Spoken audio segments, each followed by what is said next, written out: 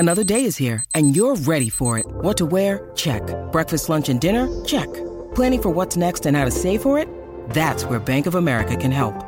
For your financial to-dos, Bank of America has experts ready to help get you closer to your goals. Get started at one of our local financial centers or 24/7 in our mobile banking app. Find a location near you at bankofamerica.com/talktous. What would you like the power to do?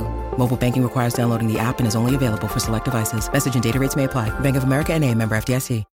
When you need mealtime inspiration, it's worth shopping Kroger, where you'll find over 30,000 mouth-watering choices that excite your inner foodie. And no matter what tasty choice you make, you'll enjoy our everyday low prices, plus extra ways to save, like digital coupons worth over $600 each week. You can also save up to $1 off per gallon at the pump with fuel points. More savings and more inspiring flavors make shopping Kroger worth it every time. Kroger, fresh for everyone. Fuel restrictions apply.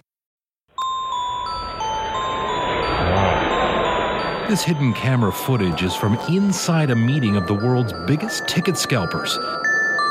CBC went undercover to expose Ticketmaster and its secret scalper program. In Las Vegas, there is an international ticket scalpers conference. And who's going to be there? Ticketmaster. Ticketmaster is the world's largest box office, but they're changing the way they sell tickets for the biggest act. Verified resale tickets. This is the box office Ticketmaster. Most people think Ticketmaster is the box office, like the original face value tickets, but now they're doing resale. Ticketmaster is now letting scalpers resell on its main site. Fans are furious that events can sell out in minutes, with reams of scalper tickets then quickly reappearing back on Ticketmaster. I want to know the straight goods on whether Ticketmaster is going to be policing us using our multiple accounts. No. I have a gentleman who's got over 200 Ticketmaster.com accounts. How many brokers are using multiple accounts? I can't think of any of my clients that aren't using multiple. I mean, they have to.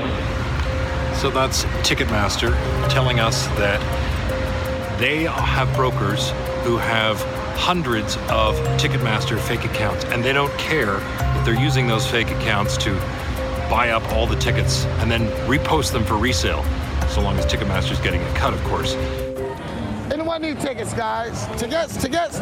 Anyone need tickets? It's the soundtrack outside any busy stadium or arena. Tickets, guys. Tickets. Guys, y'all need tickets? Y'all need tickets? What about a big guy? You need some good ones? The difference in a scalper and a broker is a broker can go in, hey, how you doing? Broker will go in there and buy up all the tickets. When I'm a scalper, I stand out here and I buy, sell, and trade. For example, I bought this for 20, so I'm going to try to sell it for 50 or 60. And that's a club level seat. This is ridiculous. What are we gonna do? Road trip. You're listening to the Cobras and Fire podcast, part of the Decibel Geek Podcast Network. I'm out of time. American by birth and Southern by the grace of God means that everything I do it right. New York and California, you can go and have your fun, but down here I got a list of what I like.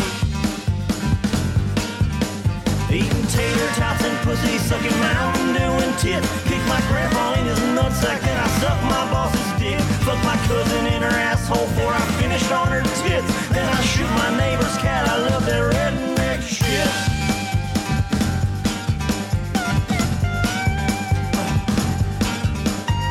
You can make your jokes at us and giggle all you want, but my friends and me, man, we don't give a lick. Can read this, then the bitch fell off. That's a sticker on a bike, sure, but it's also a tattoo inked on my dick. Taking pictures of my mama while she's trying to take a shit. Then I'm throwing rocks at cripples and I laugh when they get hit. Pull my pecker out at Walmart, then I pop my sister's zip. Checking off my neighbor's dog, I love that redneck shit.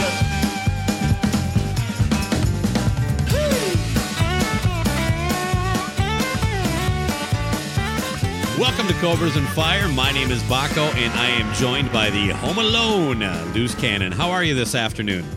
Feeling pretty relaxed. You know, nice. We'll get into that in just a second, but every time I introduce you, I always mention, like, the time of day. Do you think that that adds to the listener? Like, if they're listening at, like, 3 in the morning, they go, is it afternoon where they are?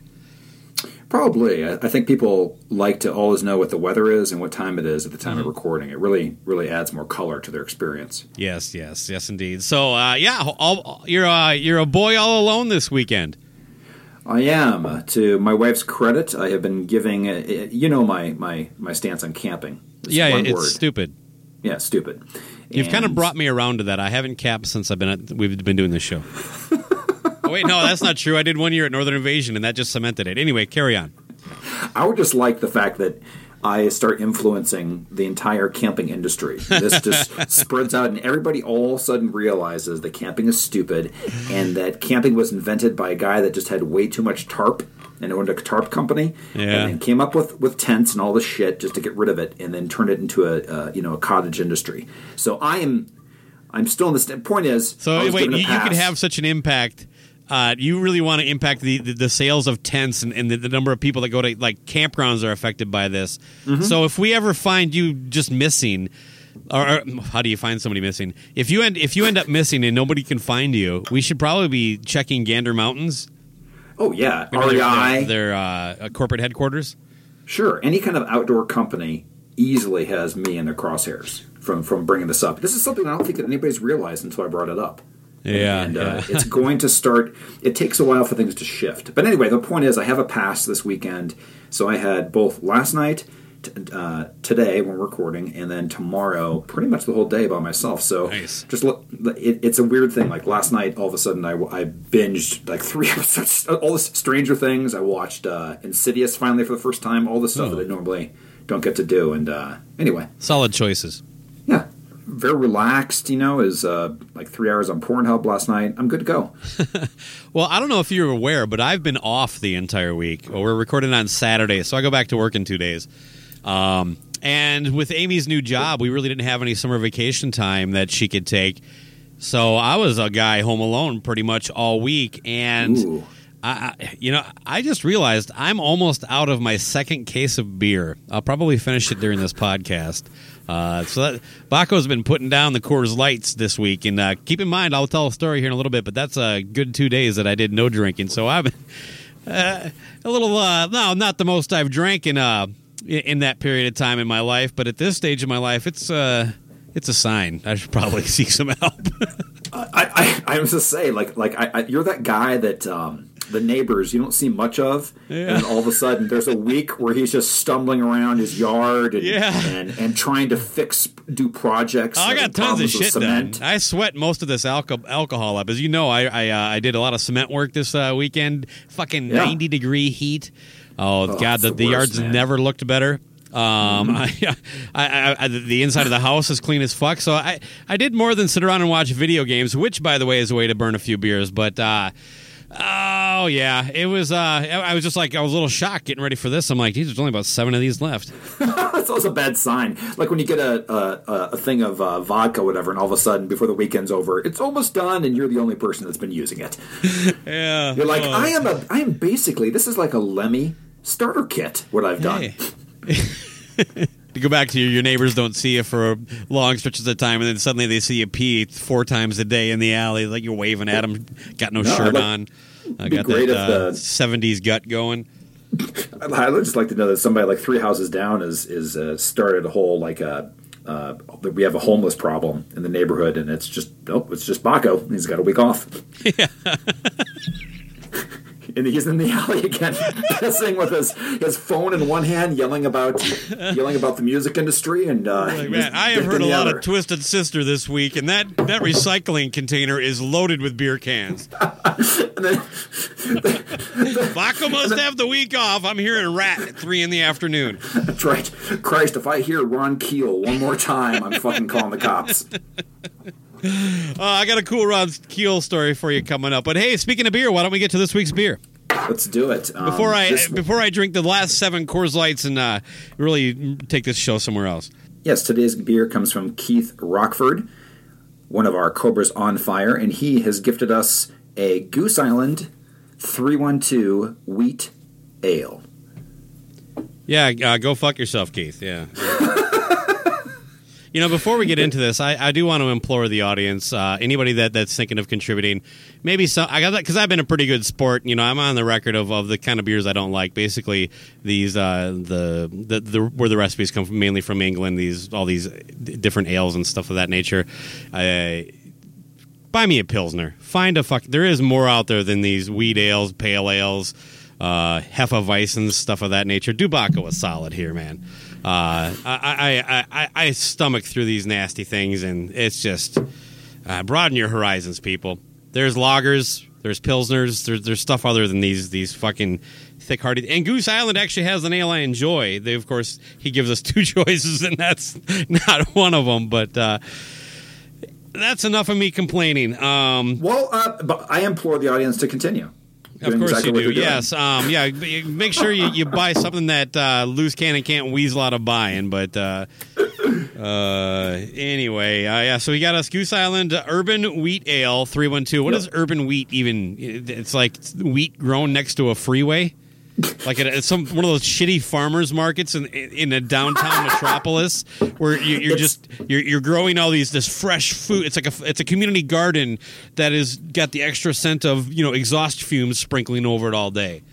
Like farm to table, except this is farm with smog and asbestos to table.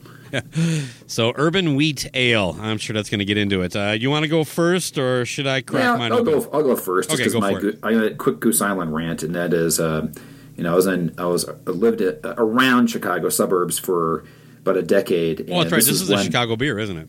Yeah. So this is one of the first kind of like famous microbreweries that got gobbled up by, I think, Anheuser-Busch. Yeah, I'll find out while you're reading that off. Yeah, but it's one of the big ones that got it, and. I will tell you that from someone that this was always on tap in the bars, as soon as they bought it, tasted different. They completely changed it. I'm talking about even the Honkers, this one. So maybe it's changed since I've had it, but... yeah, it's 100% not a... So don't be fooled. This is not a microbrewery at all. You're just it says brewed and packaged by Goose Island Beer Company, but it mentions Chicago, Baldwinsville, New York, and, of course, Fort Collins, Colorado. Right. No, it's how many beers have we had from Fort Collins? Fuck. A lot. They make a lot there. But anyway, so I'm going to taste this. This was a pretty popular one. I haven't had this in just like I was saying, like probably like 10 years ago as well. So let me just take a taste first. Unless you have anything else to say. A bottle or can? I got a bottle. Is yours in a can? Yeah, I chose the can because it was 30 cents less. But then I was like, fuck, that's 4 more ounces I got to drink. So that was a bad move. I should have paid the extra 30 cents. Anyway, okay. What do you got? How is it? Yeah. It is, first off, so it's 18 IBUs, so pretty low. It's not too bitter. And, a little bit lemony. I'm not a wheat fan, but I have to, and I can usually only have one of these because it's basically like drinking a loaf of bread with lemon put on top of it. And it definitely is the gassiest of these. I mean, it's just pure gluten. And it's okay. I don't hate it. I gotta tell you, I don't hate it. Like the IPA, we had the choice of this in the IPA, and I'm an IPA snob, but I really hate their IPA. This is better.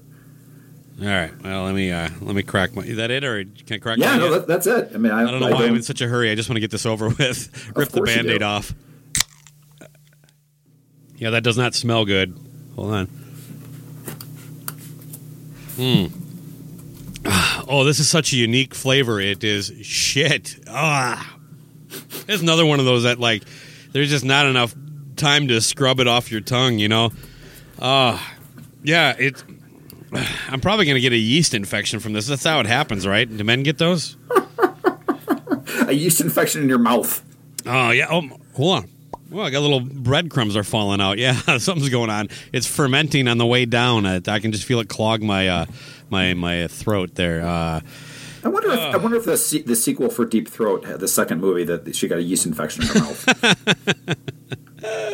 Yes, that was brought to you by Goose Island Honkers Ale or Goose Island 312. All kidding aside, yeah, this is a really it's strong as far as the flavor. It's not something I would want on a hot summer day, which I'm dealing with right now. No, it's heavy, and it's very heavy. It's maybe more of a winter beer. Although that lemony's hit me a little bit. That kind of gives you that summer feel. That's what I mean. It's not. At least it's not bitter. the worst beer I've had. I'm having a little fun at Keith's expense here, and but anyway, that's all I got. Yeah. I got to tell you, it tastes exactly like a beer from Anheuser-Busch I thought would taste. It is Anheuser-Busch, by the way. I just confirmed it. So, okay. Well, that would be InBev, then, right? Check this out. It was bought in 2011. They got a 42% stake in Goose Island that worked out for $38.8 million. Okay. So if you're that guy that started that brewery in Chicago, well done. Well done. Yeah, so, and thank you, Keith, for your contribution to the program. Just want to mention that the best place to get all your Cobras and Fire updates is our brand new sexy-ass site, cobrasandfire.com. You can subscribe to all your podcast apps from there with a click of the button, and you can see the articles that we've written over the years for Decibel Geek. You can buy a badass shirt. You can contribute to the show. It's got everything you'd ever want to know. You can also do us a solid if you're on Twitter. Make sure you follow us. We're at Cobras Fire. Find us on Facebook at facebook.com/CobrasAndFire. And you can find all the links to all of our pages, YouTube, everything, just by going to thecobrasandfire.com. Follow those links and give us a like, thumbs up, a rating, whatever you can do. That's a way to help the show out for free.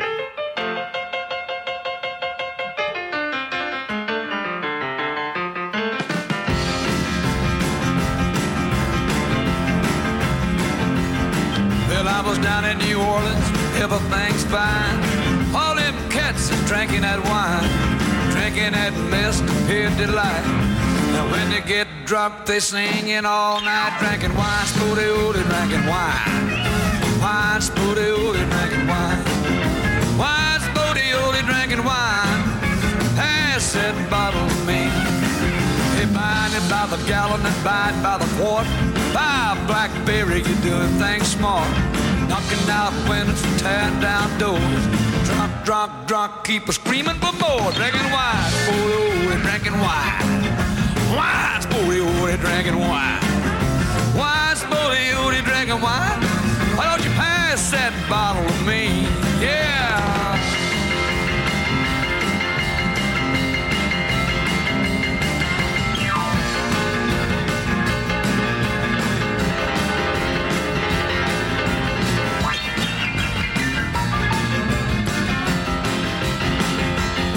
Well, that down on a Bourbon Street at Willie Ben's, Uncle Willie wasn't selling but a little gin. One cat up north of him a bottle of wine. He tipped that cat for $1.09. Drinking wine, spooty ooty, drinking wine. Wine, spooty ooty, drinking wine. Wine, spooty ooty, drinking wine. Slip that bottle to me, yeah, Lord.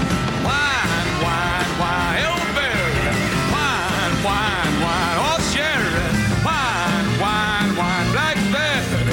Wine, wine, wine, have it had. Wine, wine, wine, good Lord. Pass that bottle to me. Dig it, son, dig it.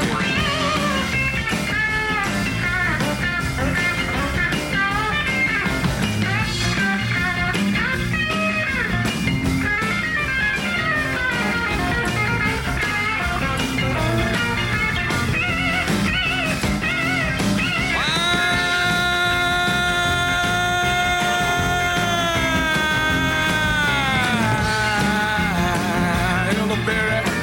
Woo! Little taste of cherry. Give it to me now. Take it, Keller, take it, take it, take it, take it.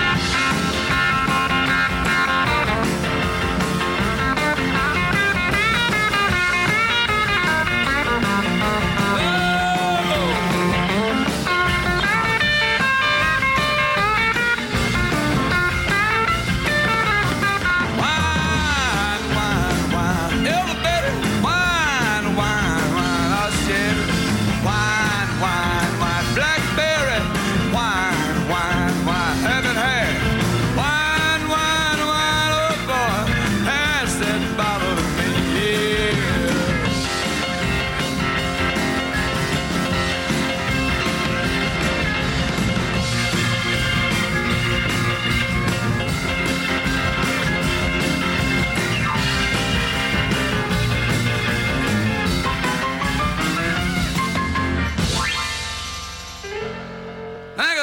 Yeah, Baco. So I called you yesterday, and you were driving back in the middle of somewhere in Minnesota. So where were you coming back from? Boy, what I was coming back from Korn, and not the band, just Fields. Okay. I remember I think it was Redwood Falls, Minnesota, population Korn. That was my joke on Facebook. If you're a friend of me, yeah, that's a good one. We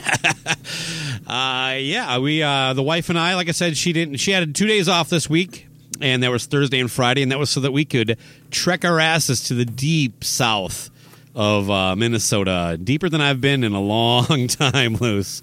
Like how many hours? Well, if we did a straight trip, it's about 3. Damn. We did it kind of like a little mini vacation because this is basically going to be our big plans for the summer, because I have to put her life on hold to go to Nashville a little later here, spend some time with my bros. Sure. But, so we took kind of a long way down there. It was to go see the Ron Keel Band play at the Redwood Falls County Fair. And I got to tell you, the trip was amazing. Nice.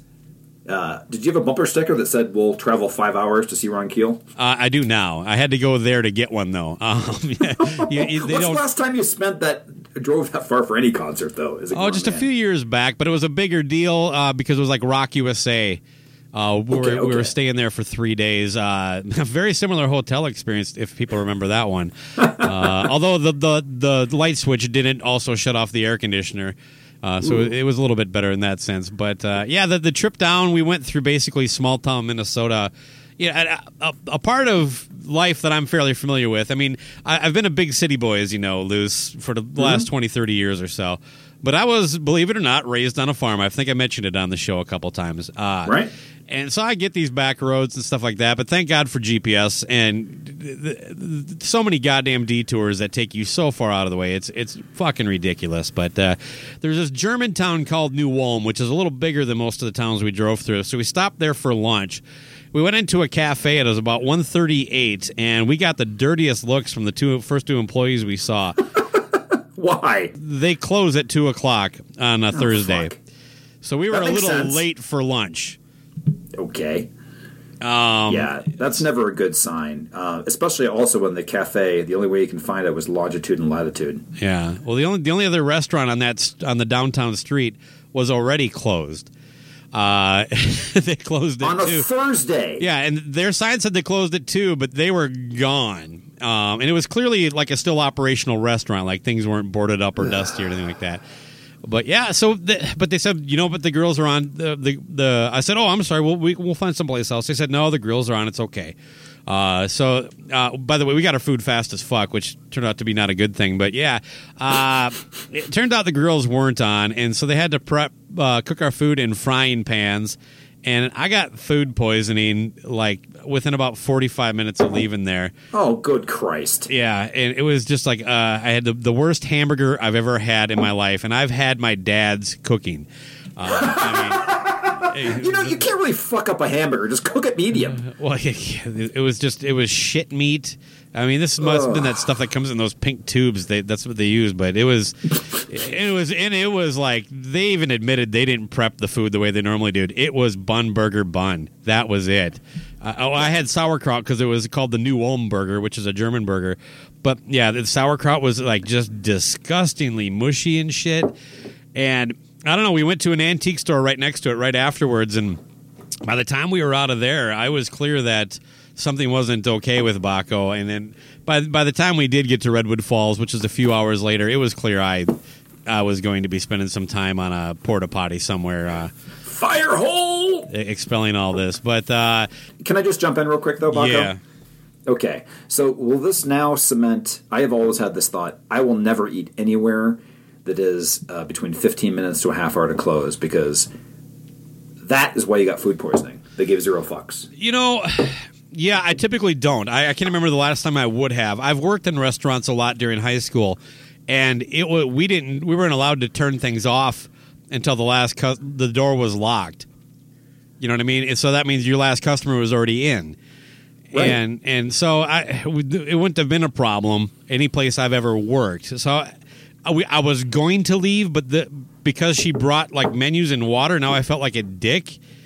I understand, but you have to realize that's you never know if that person has to go somewhere right at that time and you're delaying his exit. Well, again, I've worked in restaurants. That shouldn't be your fucking plan. Well, I know, but my point is you didn't get the normal rub. You got the ball sack rub on your burger there, buddy. Well, I happen to know the chef was a female, so I don't know. Then you got the muffin ruffin.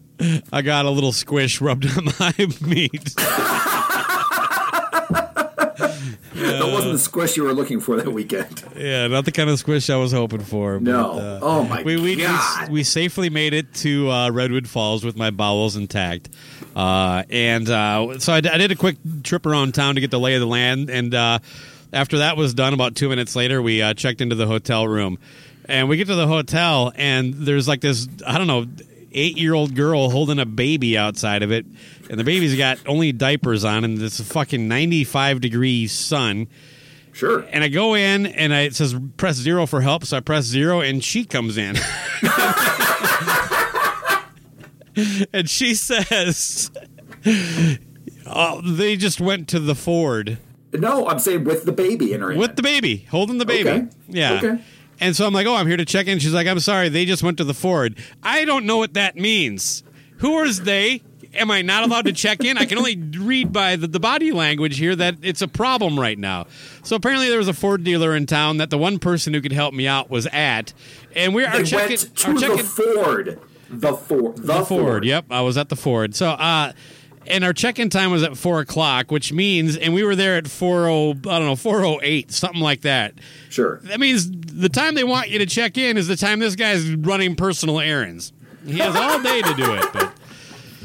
But what's the name of this motel, please? Oh, Smart Choice Inn in Redwood Falls. I booked her on Booking.com. Across the street was a much nicer-looking hotel that if I didn't have to pay for the room to cancel it, I would have done it in a heartbeat.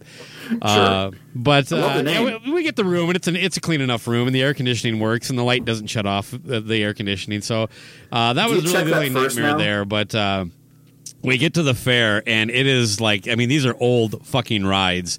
I joked with you that, I literally may have ridden on one of these rides when I was 10. The old light bulbs, and it is just scary as fuck. I posted some pictures on Facebook for people that want to check it out.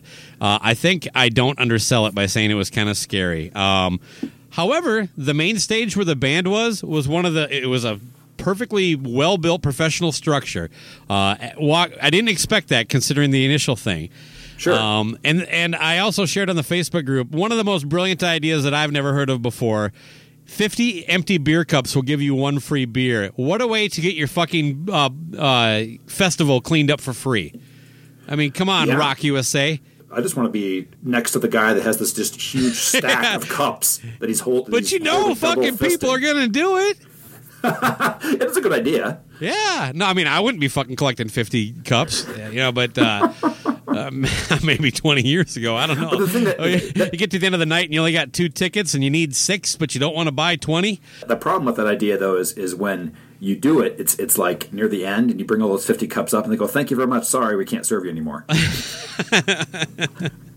No, you got to do it throughout the day. Yeah. You missed cutoff. But yeah, you could tie that into all sorts of things. I think it would be a brilliant move by all festivals. What does a beer cost them, really? You know what I mean? And how much is the cleanup crew? But the main event, of course, the Ron Keel Band. Now, the draw for me was that it was the full band. Ron does occasional shows with Keel. Those are typically on your Monsters of Rock cruises, things of that nature.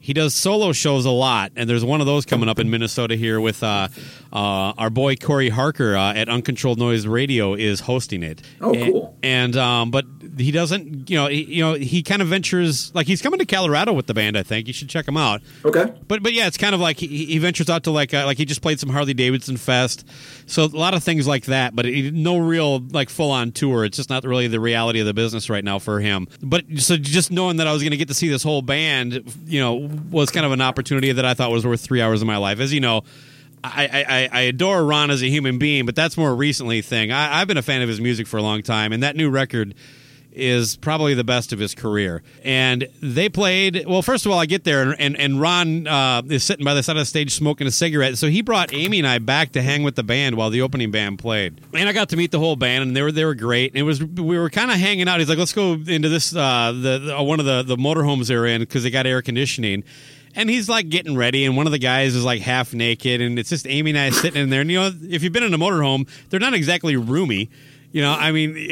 And so I was like, Ron, I kind of feel like we're just kind of in the way here. We can wait out just outside here, but there was a picnic table out by where they were putting the bands. And he's like, no, hang on. I'm just, got to put this on and all that stuff. And keep in mind, this is all happening while, I still haven't properly taken care of all the issues I'm now dealing with from my lunch.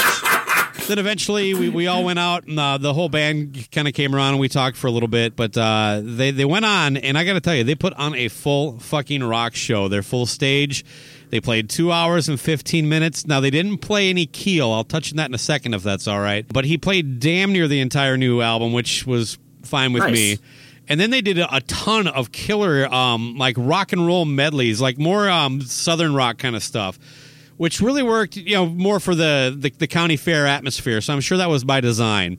Sure. It turns out that they are just a killer southern rock cover band. And just everything. I mean, I think Ron is singing better than he ever has in his life. Now, unlike a certain Bullet Boy, he will acknowledge that his voice sounds different than it did 30 years ago. But I do think it's stronger. It's aged. It's got a little bit of a tonal difference, but a lot of that has to do with, I think he's learned how to sing a little better, and he's kept himself, his vocal cords in great shape. Even though he was drinking natural ice and smoking cool greens or cool menthols. I got to tell you, that just makes your Coors Light seem classier. Yeah. By the way, the bass player opened up a cooler just filled with Coors Lights. Yeah, right up my alley. Ice. What's that? No, I'm just saying I'm glad to see people are still buying the ice. Oh, yes, yeah. It was Natty Ice? Natty Ice. Oh, my God, this guy's my hero. Yeah. Already. We are. I'm starting to become... Ron Keel, can I just talk about him for just a second? Okay.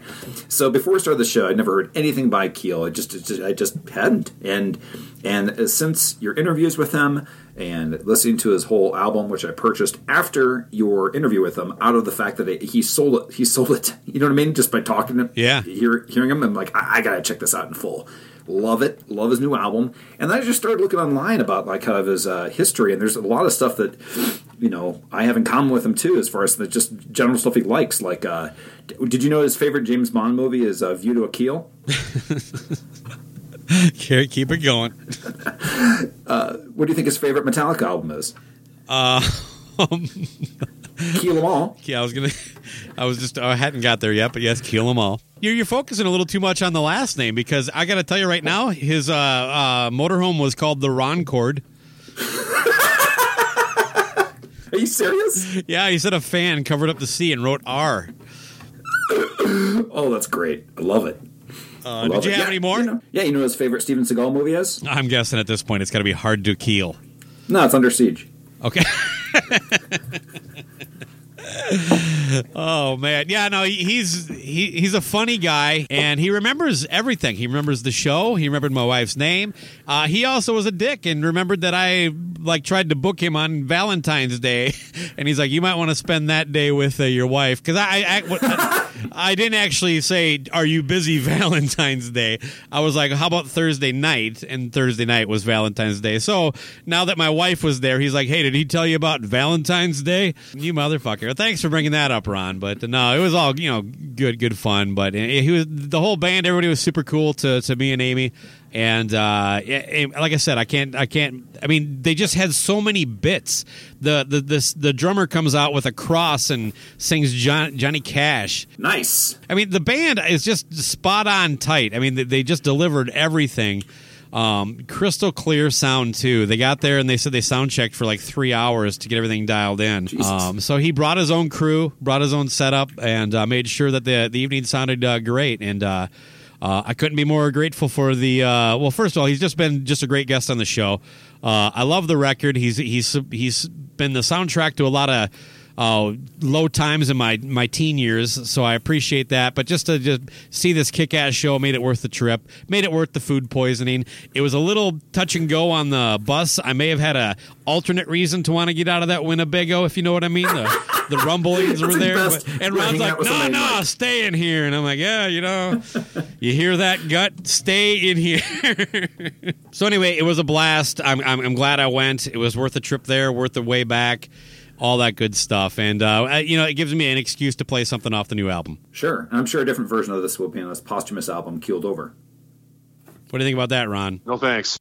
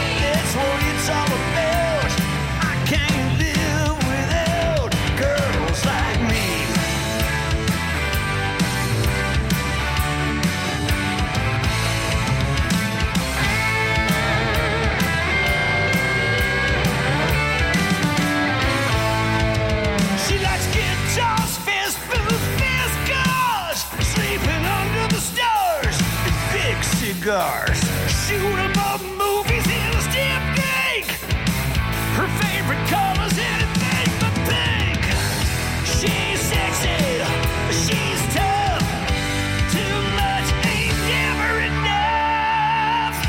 I like girls like me, women who rock wild and free. I'm on the top. Girls like me. That's what it's all about. I can't live without girls like me.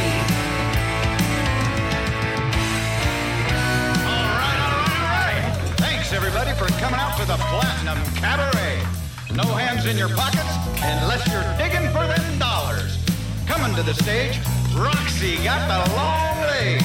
She's sexy and half naked. And as always, all looky, no nookie.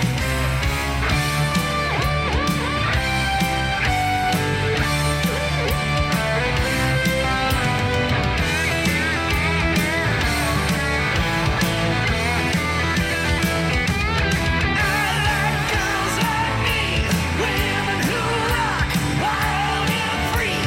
I'm on the top. That's what it's all about. Baby, let's just hang out. 'Cause I can't live without all these girls like me, women who rock wild and free. I'm on the top. That's what it's all about. I can't live without girls like me.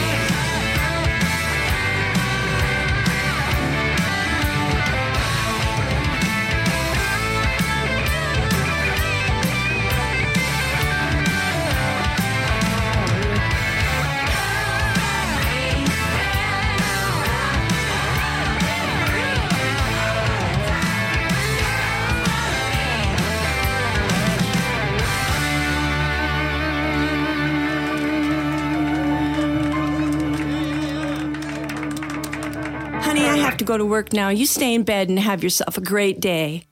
I took in a show recently, The Glorious Sons and the Struts, but before that, a couple weeks ago, you actually saw it with Stephen Michael out there in Denver, Colorado, correct? I did, yes. Stephen Michael of the Growing Up Rock podcast and fellow podcaster at Rockin' Pods coming up here this August 9th and 10th in Nashville.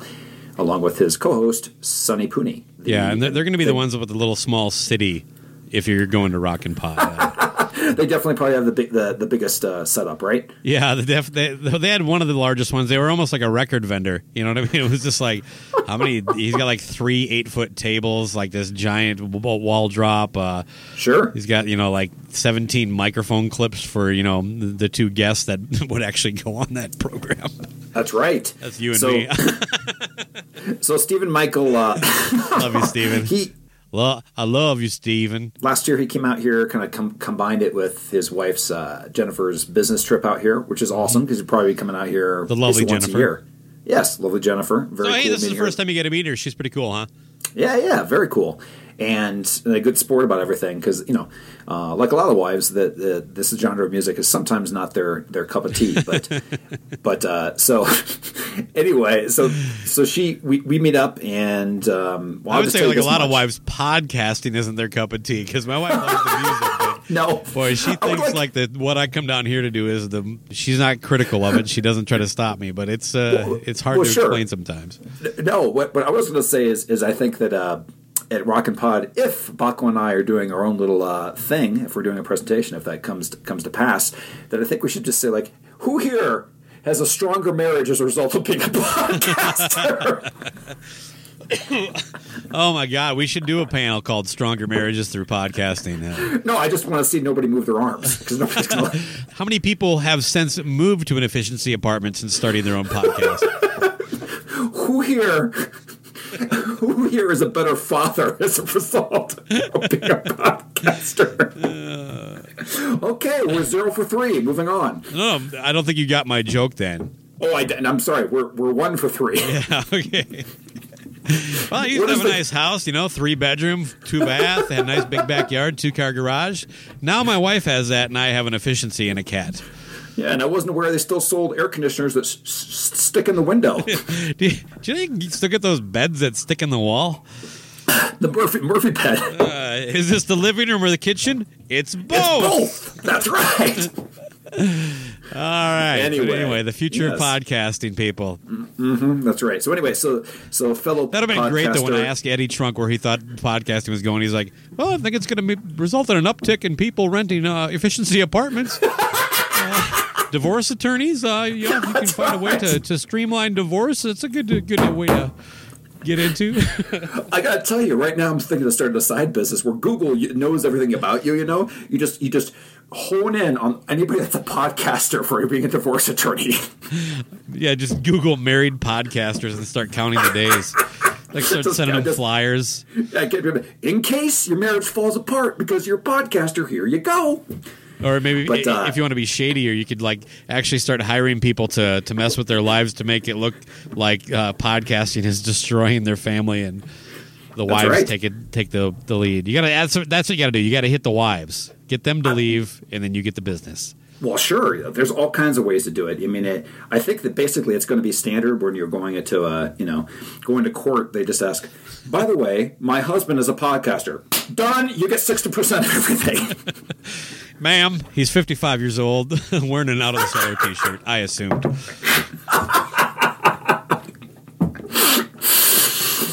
He kept going on and on about Ron Keel. You get the house. He gets the hot tub with Ron Keel.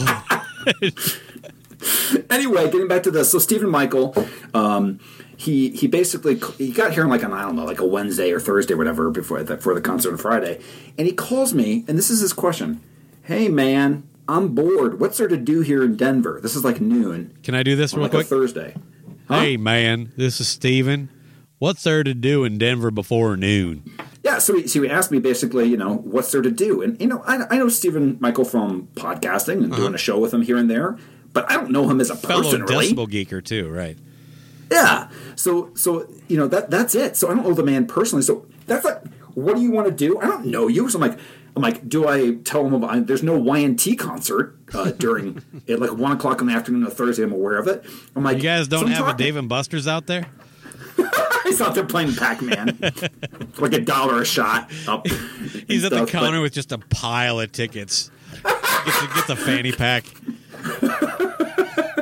No, but I was like, what about? I'm like, okay, you're in Denver. There's a billion things to do. I go. I was like, well, maybe there's like 4 or 5 museums, but you don't seem like you're very cultured, so I'm not going to recommend that. But I'm like, you can go hiking, you can go to the mountains, you can do all these things. There's some outdoors things, there's entertainment, there's so many things to do. And he's like, I'll consider it. And then I call him back in like 2 hours. I'm like, what are you doing? He's like, I'm getting lunch. It's the same thing as Pooney showing up in your town. He just says like, hey, it's a Thursday at 1 o'clock in the afternoon. I'm in your town. What do I do? Head down to the DMV and look at the mugshots.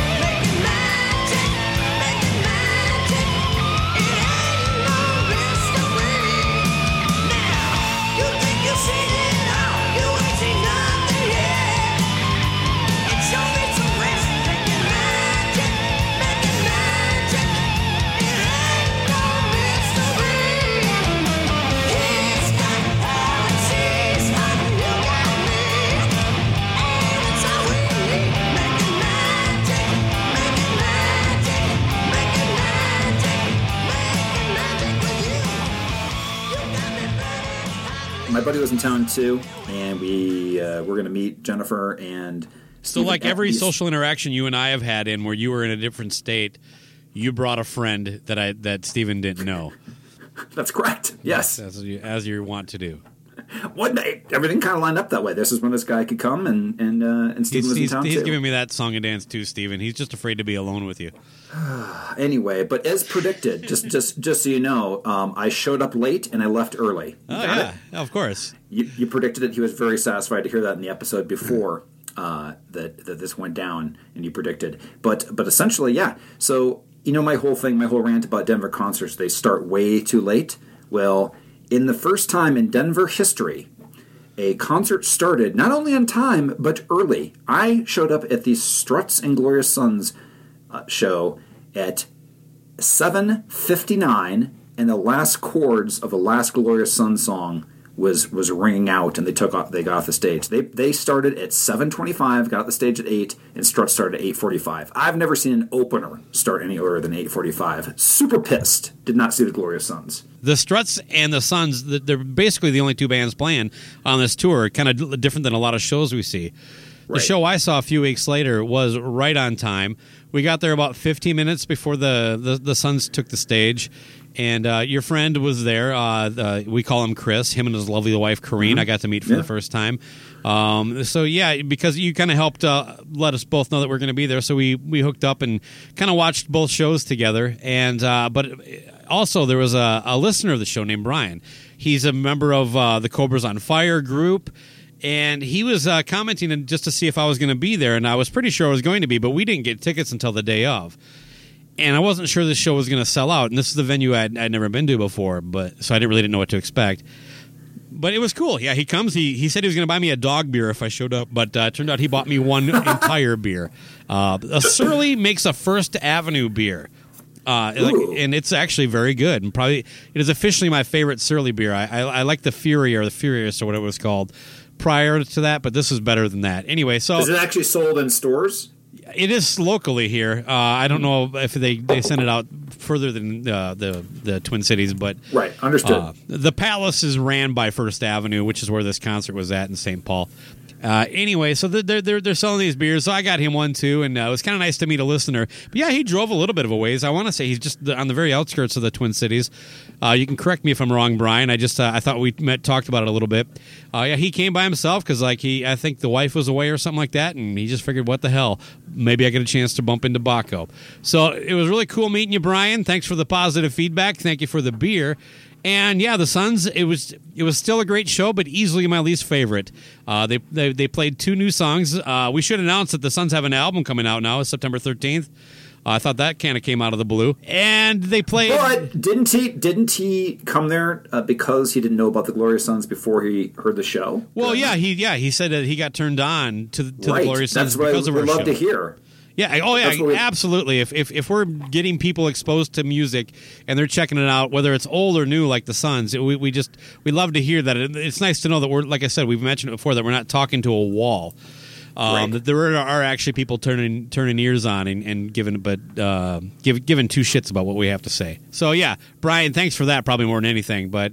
Yeah, and got to talk to Chris for a little bit, and but his wife was really getting antsy by the end of the Struts. It turned. Apparently she's not a big rock concert person, but like I said, I don't mean that as a criticism. It just sounded like this is a little bit more than she thought she wanted to get into. But your boy Chris, he was. There's no way he could have a better time than he was having that night. It's because he never goes out. Well, the Struts are not a band that I like as much as him, and they're fine. I enjoyed the show. My wife Amy loves them a lot, so that's worth it alone. That a band like that, she likes a band like that I can at least sit through and stuff. They have some songs I like, but for the most part, it droned on for me a little bit too, Corrine. But not for the people who were there who loved them, and that's Chris and my wife. But so the Struts for me is kind of the same thing. I liked about 4 or 5 songs off the first album. Second album, I completely dismissed, way overproduced. And, Glorious was bringing me into the show, but and I've seen them before, like 4 years ago at 150 maybe max bar, and they killed it live-wise. Now, I will tell you this much. I was super pissed that I was such an idiot to to miss the Glorious Sons, thinking it was just like a normal Denver show. Sure. And I was so mad at the point where I was just like, I'm not even going to enjoy the show because I'm angry. But they brought it enough to bring my mood up for the next like hour and a half. They are ridiculously over the top as far as performance. They like basically. Sure, but like I like that part. Cheerleaders. I know, that's what I mean. Like they're like cheerleaders. A lot of people, moving arms and stuff like that. But the sound great too. Sound great. The whole Freddie Mercury thing. Did he play "Don't Stop Me Now" as an encore? Not that I recall. Wow, it was just on the piano only. Played the song that you and I kind of rediscovered from Queen, and just completely nailed the fact that pitch perfect, amazing version of that for the encore too.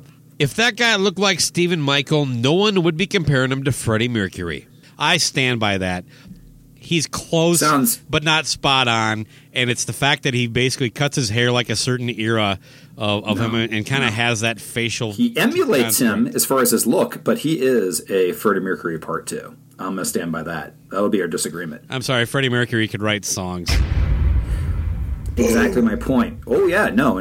That's my point. Is that there was like 5 songs that I was like, man, these are great songs, and I went back to their newest album because I'm like, are these the ones I just missed? And they are completely different. The pacing, the everything. Struts need to come out with a live album. I will enjoy it a lot more than their studio stuff. It is the difference between the like hearing Deuce and then hearing Deuce on the original Kiss album. The pacing and the Cold Gin. I get what I'm that. saying? Just it's a different animal. So if you want to hear the full story of that weekend, where I also turns out that I am more offensive than you, per Jennifer. She thinks you're less offensive in person. Oh, well, as do most people. Yeah, so check out the Growing Up Rock podcast. It's Freedom Fest weekend is the bonus episode. Come heavy or don't come at all. You leave your piece at home, that's your call. It never paid to be merciful. Come heavy or don't come at all. Come heavy or don't come at all. Been here before and watch a better man fall. I smell the beer on you, boy. Come heavy or don't come at all. I will put you down. I will put you down. I will put you down for king and for country. I will put you down.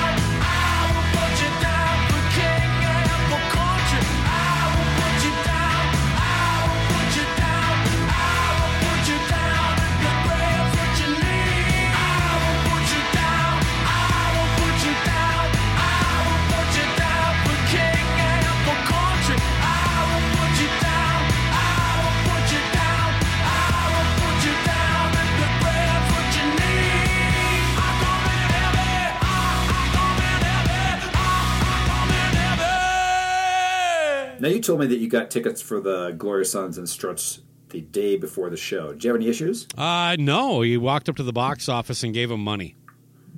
Huh. Okay. My only concern was that I thought it might be sold out, but yeah, no extra fees, $29, baby. Well, can I tell you my tale? Yeah, I got a feeling it might be a little more convoluted. I waited until about a week before the show because here there is a deal where between 10 and 3 on a Saturday at a couple of these venues, like the one that they were going to be at, you can actually go there and buy the tickets right there without any fees, like you're talking about, right? Correct. That's my preferred method. Exactly. So I did so, made a special trip out to the theater, and they said, "Oh, I'm sorry, Mr. Cannon, but the Struts and Glorious Sons are sold out." I'm like, motherfucker. So this is at the physical location? Yes. To a show that you went to. This is going to get good. Mm-hmm. It's sold out. There's no tickets left. And I was like, son of a bitch, because, I had my buddy coming in and meeting up with Steven. I'm like, this is not a good situation. And I instantly went in my car and I'm like, this is bullshit. No way. So I started looking, and I'm like, because they do play sawed-off shotgun a lot around here too. Mm-hmm. So I'm like, okay, maybe this is actually a reality. So I looked on there. These were $30 tickets. The cheapest that was on there was a StubHub for like $60 and all this stuff like that. And I kept looking on Craigslist to see if I could possibly be raped also in getting my tickets for a discount. Oh, nice. And right. So then I found, like, on this one on the weekend, I'm like, son of a bitch, I waited too long, and I'm pissed because they're trying to be cheap and save, like, $10 on these fees. So then I started looking on Monday and Tuesday, same thing, sold out. Finally found this person on Craigslist to give them to me at face value, but they were like a half hour away. And I was like, right before I decided to go on that little journey to get those tickets, I said, let me go back to Ticketmaster real quick, like. So I went back there, boom! Nothing but tickets again. One sold out, bought them that way, and then got the tickets. Well, the cleaning crew found some that had fell behind a desk. Oh, okay. Yeah. So anyway, that's my story. Hey, we found a thumb drive with a bunch of PDFs in it. So the time that all of a sudden that was the weekend that you didn't have to pay for service fees, dynamic pricing. I don't know what you want to talk about next, but I'm guessing it transitions well. Well, yeah, of course we both know where we were leading into with this, and that's the recent news that cemented something we got into, I don't know, it was a few episodes back, maybe a couple months. I'm not exactly sure which one it was, but we talked about the dynamic pricing, and I even talked about one of the concerts that are involved here, but it turns out Metallica is involved, as are other artists. They just don't really mention they don't mention others specifically. They're involved in basically moving tickets away from actually being available to the public into a resale secondary market, and then they get a cut of that. Hold on a second. Are you telling me that the artists are actually involved? Yes, exactly. Yeah, I know. I've definitely speculated it before. I've never had any evidence, but the one that really got my ire was that when Metallica played the brand new football stadium at the time, U.S. Bank Stadium here in Minneapolis. The tickets went on sale, and they were gone in like 10 minutes. And it just seemed... And then they were immediately available on StubHub and Ticket King, things of those secondary natures.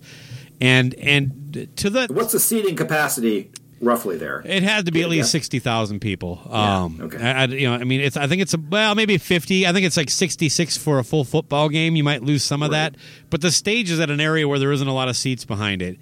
So you probably don't lose too much, and you get the whole... In other words, a shitload of seats to go in 10 minutes. Exactly. And look, it's happened, but it really hasn't. Right. And the thing is, like, if you go, like, look for, like any concert you want to go to, just type in Metallica tickets, you'll get all these websites that are all offering them for sale, and they'll all have kind of official names, like some of them will actually say Ticketmaster, and it won't be Ticketmaster. It's Flash seats. It's all this secondary shit that we need to get rid of. But let's get into the story a little bit on how this turned out. Well, that show that in Minneapolis that Metallica played that I mentioned is brought up in here as a show that happened at. But Metallica apparently didn't have any involvement in it, but it must have piqued their interest because a representative of them reached out to Live Nation to see about basically, can we have... I don't know, there's some, it was like 88,000 tickets of a whole tour or something like that they wanted for themselves to sell on the secondary market. Now, can I jump in here real quick before you go further? Yeah. About the Live Nation? Okay, so I believe this is relevant in a point you'll bring up later, and that is that this entire tour, they did not use local promoters. They decided to sign a deal with Live Nation to take care of all the tour dates. Yeah, correct? Coincidentally, Live Nation had brought up the promoter they were using on their last tour. Right. So called Frank Productions. So they did that, and they inked a deal before we go to the ticket parts that Metallica from this tour would receive 95% of the gross, not the net. 95% of the gross, which ended up making $111 million, so that's roughly $105 and change going directly to the Metallica Corporation. So now that part not that rare. You can thank Led Zeppelin for that. Going back to their manager was the first one to kind of spearhead this idea that the artist should control a bulk of the money. You're just a promoter. I think 90% is probably a little more common. Yeah, they got 90 on one of their once Zeppelin blew up, he like pushed for 80 or 90%, and that was 40 years ago. So I got to believe Taylor Swift, Kanye West, Beyonce, they're not even putting on a pair of shoes for less than 90%. Okay, but with that said too, I believe that's a lot Live of money. Nation. That's a big percentage. So at first, it said to me, like, why would Live Nation do this for like $6 million or whatever the difference is of the percentage of the $111 million? And that is because all those fees are usually about 30% of the ticket price. So let's just call it that's $30 million in fees plus that $6 million slice. So this tour is going to make them at least $36 million. Live Nation. Correct. And as we're about to find out, they're also getting a piece of the secondary market. They always were. Right. They've been involved in it and instrumental in making it legal. And just convoluting the whole process to make it harder to figure out where the money's actually going. Break it down. Let me break it down this way. Let's say there's 1,000 tickets, and they're going to be sold to the public. And so Metallica would get 95% of that $1,000. Now, so that those tickets are being purchased, and then so Metallica gets that cut. And then they're resold on a secondary market, which, of course, has a price increase. Through this deal, Metallica would get 40% of that. Live Nation would get 40%, and the dude who brokered it got 12%, and some other guy got 8%. Now, the percentages are somewhat debated in this piece, but not by much. And the idea that, like, all the parties involved just continue to get more money, it just shows you, like, how fucked this whole process is. And people can bitch about greed, and I get all that. You know what? It's difficult for me to defend anybody, and I'm not going to. You have enough money if you're Metallica. You fucking should anyway. Again, Tommy Lee might be a couple bad investments away from becoming Grimace, but he should have enough money. Agreed. You know, but the bad financial decisions aside, there's plenty of money here for everybody, and to still offer a product that doesn't cost the consumer $100. But let's just talk about that for a second, though, is that in this specific situation, 88,000 tickets approximately, Metallica is going to get paid twice on those tickets. Yeah, but the one thing that I didn't get to that I think is important here, the only way they could do this was to basically sell these tickets to another company that they kind of do this all the time as, is those like a fan club pre-sales. I've always wondered why the pre-sales even existed. They make no fucking sense. You can get the pre-sale code without being a member anywhere. They sell out usually in 10 seconds. They're never premium seats. It's just, there's really no benefit other than like there must be something shady going on. Turns out there's something fucking shady going on. And this has to be more common than you and I even know. More common than this one instance. I mean, it just has to be basically business as usual. That there is no industry that is more about fucking people over than music. I was talking to our friend Bryn Ahrens on the sidewalk outside my house, and he said if the music industry was the reason it's never been sold as a stock is because it's a horrible investment. You know, the thing, but going back to this before you even go more into this, and we'll peel off some more layers of the onion, because this is the stuff that gets basically when I think you and I both read this article, we looked like the Heat Miser with her head on fire, you know, little flame shooting off the top. But really, it didn't though. Yeah, the police got called to my house. I thought I got in a domestic dispute. Turned out I was just yelling at my laptop. But really, did it? It's almost like that we're desensitized from all these things. Yeah, that's a more accurate description. I'm like, of course. Yeah. If anything, I maybe felt a little guiltily happy. Like, I fucking knew it. I fucking knew it. All those motherfuckers that for decades have been saying, you can't blame the bands. The fuck I can't. Kid Rock literally did an entire tour for $25. And there were no fucking add-on fees. And there was none of this bullshit going on. If we had listened to Pearl Jam. Well, I know it's all that stuff. Like when you see they're that, just you're like, greedy. Okay. Right. That's what it did. I remember when Kid Rock did that years ago. It was like a $20 or $25 concert. Something like that. All tickets the same price and $5 beers, and the places are packed, and still people made fucking money. Yeah, right? Yeah. It turns out you can fucking. Yeah, I've never understood that. Like I read in Duff McKagan's book that tours were a loss leader, and I'm like, I went to that tour you're talking about, Duff. There were 40,000 people that all paid at least $20,000. How did you not make any money? Well, it turns out because they were late and had to pay union fees. But anyway. But if you show up on time, like 2 hours late. You know what? I guarantee the Glorious Sons and Struts are the most profitable concert if it has to do with time of people being there. Yeah, especially when you look at their stage props, which are pretty cool looking, but it's a pretty minimal stage, man. It's clean. Yeah. Clean, baby.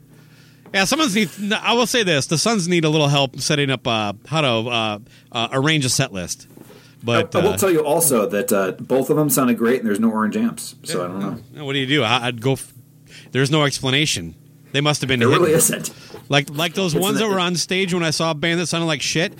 They just were props.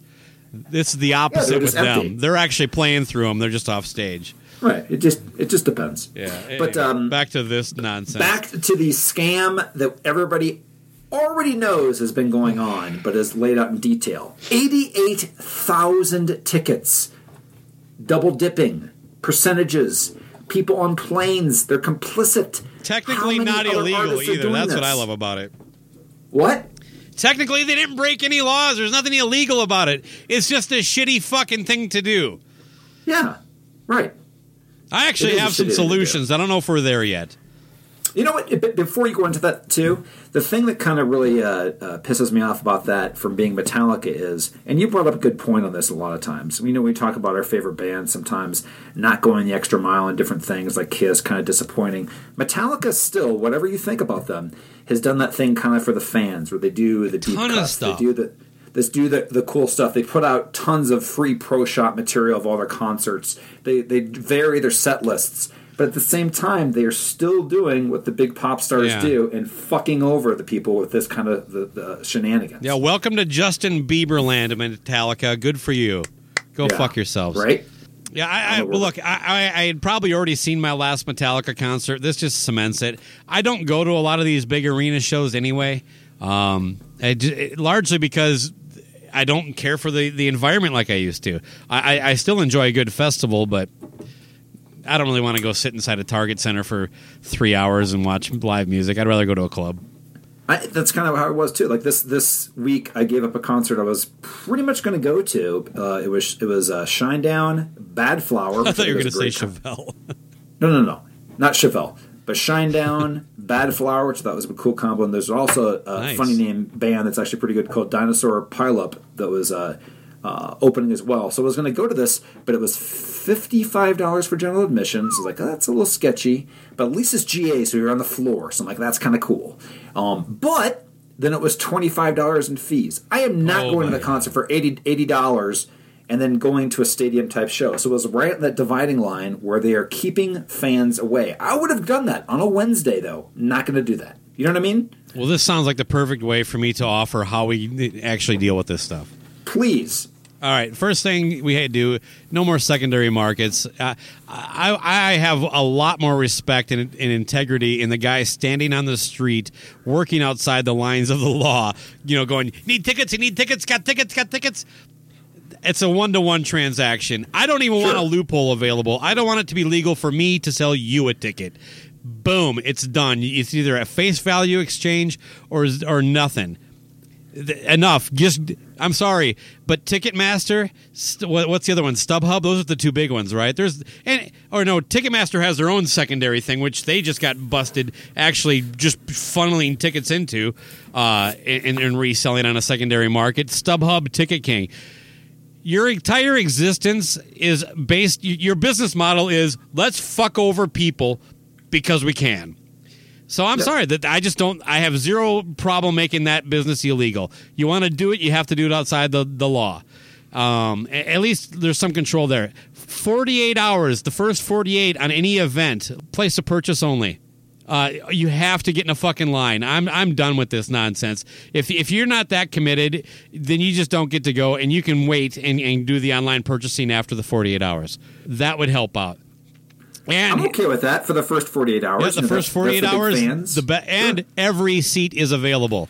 It has to be verified somehow that basically the best seats in the house, every fucking ticket in the room is available. No setting aside pretty people seats for some kind of side deal. Again, do that shit under the table. Do it outside the realm of the law. At least make it fucking wrong. And then the last thing I would say, and this is probably the most important thing, I might even concede those first 2 points if they could just do this. The price of the ticket is the price of the ticket. If you can add all the fucking fees in the world you want to, but you don't get to break it out afterwards. You get to say, if I'm looking to see how much it's going to cost to see that show you just saw, it said $85. It didn't say $55. I go through the process and I see location fee, print fee, local tax fee. All this nonsense. No, it just has to. All of those fees have to be bundled into one number. Right. Why is that not? Yeah. Why is it that difficult? I don't need to know. Don't tell me. Yeah, Just give me the price. When you get, it's called shopping. I do a bunch of stuff online as far as e-commerce. It's called shopping cart abandonment. You get to the final stage. You've entered all your info, and that says, by the way, it's an extra $20 for shipping. We didn't tell you that earlier. No. Exactly. And what they're hoping is, and apparently it must work because they continue to do it. Because you're exhausted. It took you so fucking long to get. You've already entered all 16 digits of your card number, right. the expiration date, and the code on the back. You've entered in your shipping address. And why do you even have to pay extra money for them to email it to you? It's like, you'll mail it to me for free, but they know that you like that instant satisfaction of knowing you have it. So they're charging you for that, even though they're profiting. I mean, someone actually has to put that, or a machine anyway, that they have to plug in and pay for the electricity and push a button, has to stuff it into an envelope and mail it to you. Jesus Christ, the whole thing is so easily fixed. It's one of the simplest problems we have, and yet we just can't get I'm really irritated flat out. I'm calling out the bands, the musicians. Stop playing the fucking game. That's where it is. That's where the buck stops. If you want to stop fucking over your fans, you need to put your foot down a little bit. I get the fact that your incomes aren't as much. Maybe you have to do some shady business. I would expect this not from Metallica, but from struggling artists. As somebody like a little hustler on the side says, "Here's how we can sell an extra 200 tickets." Well, imagine Lars Ulrich going out into the parking lot and seeing a guy selling bootleg T-shirts for $10 and saying, "I'll tell you what, you charge $15, give me half, and we're cool."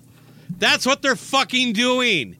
They are going up to that guy saying, "Raise the price $5, give me half of that, and then you get to keep doing this." Can I give you one other thing that I think would fix? What do you got, man? Artists' income, and this is on the positive end. I have never understood why on the same date, now that it's Friday, it used to be Tuesday, but now it's Friday Universal, that a band that you like on a Friday, if they have a new album, it is available on iTunes, the store, and streaming all on the same day. If you delay that even a week, I say 2 weeks, but if you delay the actual streaming version of it a week, the real fans will purchase they want to have it that day, will pre-order your album, either physical or digital. I'm on board. Yes? Yep. Why? Why not just delay it one fucking week? You could make more sales. No idea. I'm with you. So, listeners, stop buying the tickets with all the fees. Vote with your wallet, bitches. It'll change. You know what, though? Unless it's a band you really like, then you gotta go. I think I cracked the code on this whole scam. All right. You know what it is? Well, no. I haven't heard it yet. It's a profit deal. It's a profit deal. Oh, Baco, I am angry at Metallica. I'm angry at the whole machine of the music industry. I'm about to pass out in my own filth on the couch. Let's get out of here. I am with you. You ready to get out of here? Oh, fuck yes. Rock's not dead. It's hiding in the ticket fees.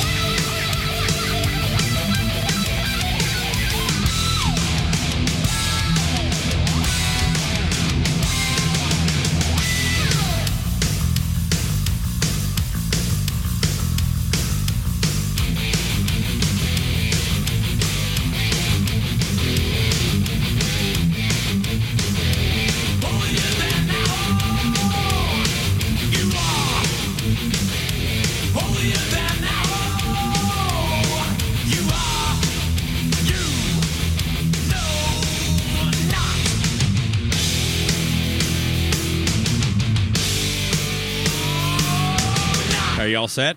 Yeah. You done being pissy with me? I'm not being pissy. I'm just being in